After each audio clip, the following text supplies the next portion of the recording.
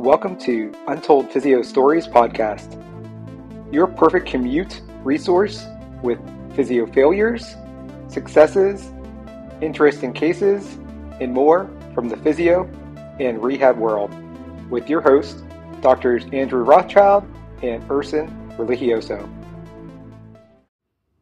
Thanks so much for listening to Untold Physio Stories. I'm one of your hosts, Dr. E, with Modern Manual Therapy, Edge Mobility System, and my online all-new private network, The Eclectic Approach. Make sure to check that out, modmt.com/members. It's all free to join and help us level up the next 1,000 clinicians to help the next 10,000 patients.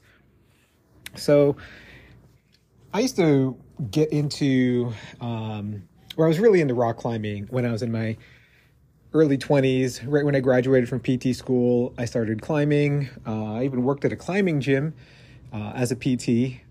Most of the people who actually came to climb there, the parents who had brought their kids for birthday parties, just thought I was some snot-nosed punk who didn't know what I was doing, and they kind of treated me as such, which is funny because I was a doctor of physical therapy already, but I didn't mind because I got to climb for free.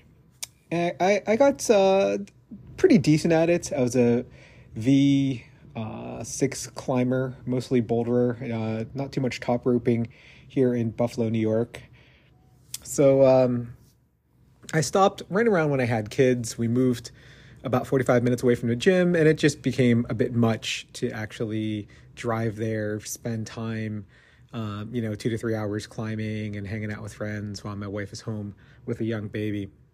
I always wanted to get back into it, and I always had dreamed that I would take my kids climbing. So last September, I pulled all my girls out of competitive gymnastics. We were worried about injuries, and it just became insanely expensive. If any of you guys have kids as competitive gymnasts, you would know what it's like. And I had 4 girls as competitive gymnasts, and it was a crazy bill. So Central Rock Gym in Buffalo, New York has this great family deal, and it was awesome to get back to climbing 20 years after I had stopped in my late 20s.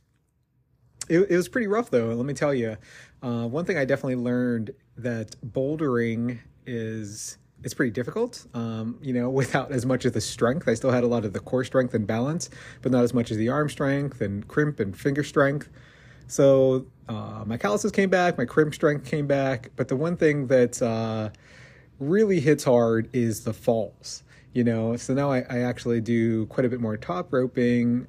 Even though I don't like it as much, it is much more of a workout, and I don't feel sore in my neck and my back after falling 2 or 3 times from 10 feet up.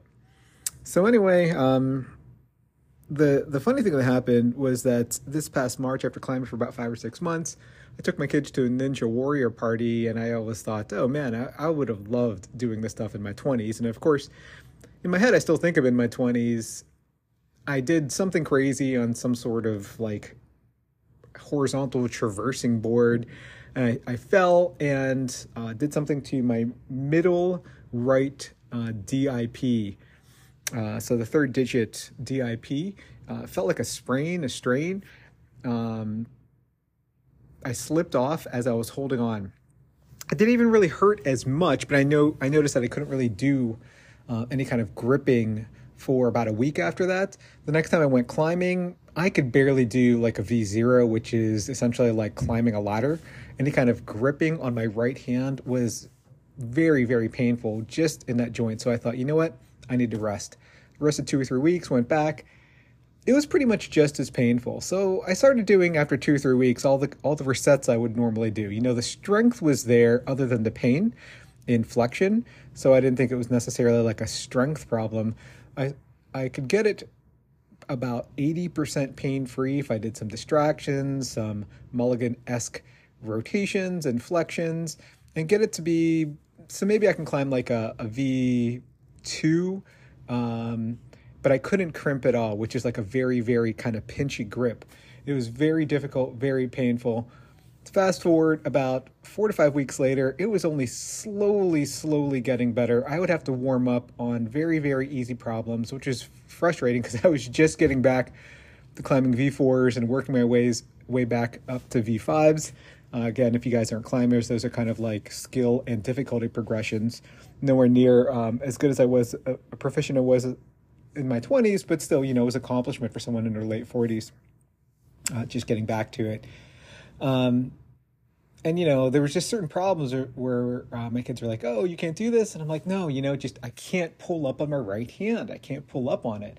So I was talking with one of my friends there. His name's nickname is Turbo, and I don't even know his real name. Just some kid in his he must be in his early mid 20s. And without knowing I was a PT or anything, he's just like, "Hey, you know what? Why don't you get one of those silicone web things?" And I'm like, "Oh yeah, I used to have one of those things, the silicone ring with it's like a crosshatched, and you use it for grasping, finger extension." He just kind of said you should stretch your finger on it, and he made an example of putting your fingers through the holes and actually extending and flexing. So I said, "Well, I'm a PT, and I used to have one of those things, and just to try it out, I just tried extending my finger against my thumb, my DIP, and it was insanely weak, insanely weak. So I did about 3 or 4 sets of just manual resistance into extension, and lo and behold, my grip strength and my crimping was about 90% better. I mean, it's still not pain-free, and I can't pull my body weight on it, but I am back to climbing V4s unless they have a very pinchy or crimpy grip. And I was just kind of amazed. And it's funny because I thought to myself, what I heard Gray Cook say a long, long time ago, don't assess yourself. That's very true. I mean, I just kept on thinking it was a sprain, it was sensitized, and I needed to keep resetting it. And again, resetting it definitely improved the pain, but it did not change my capacity. And it turns out the capacity, for whatever reason, I needed to improve DIP extension strength. It had nothing to do with flexion, even though flexion was the problem, and loading that joint in a flexion position was a problem. My extensor strength was super weak. So I've been working and working and working on that. And it's, again, about 90% better. I still do think there's some sort of joint sensitization because I just can't load it like I used to. But I just thought it was so happy. I told him he missed his calling as a PT because it was just this offhand comment. And I just wouldn't have checked on that.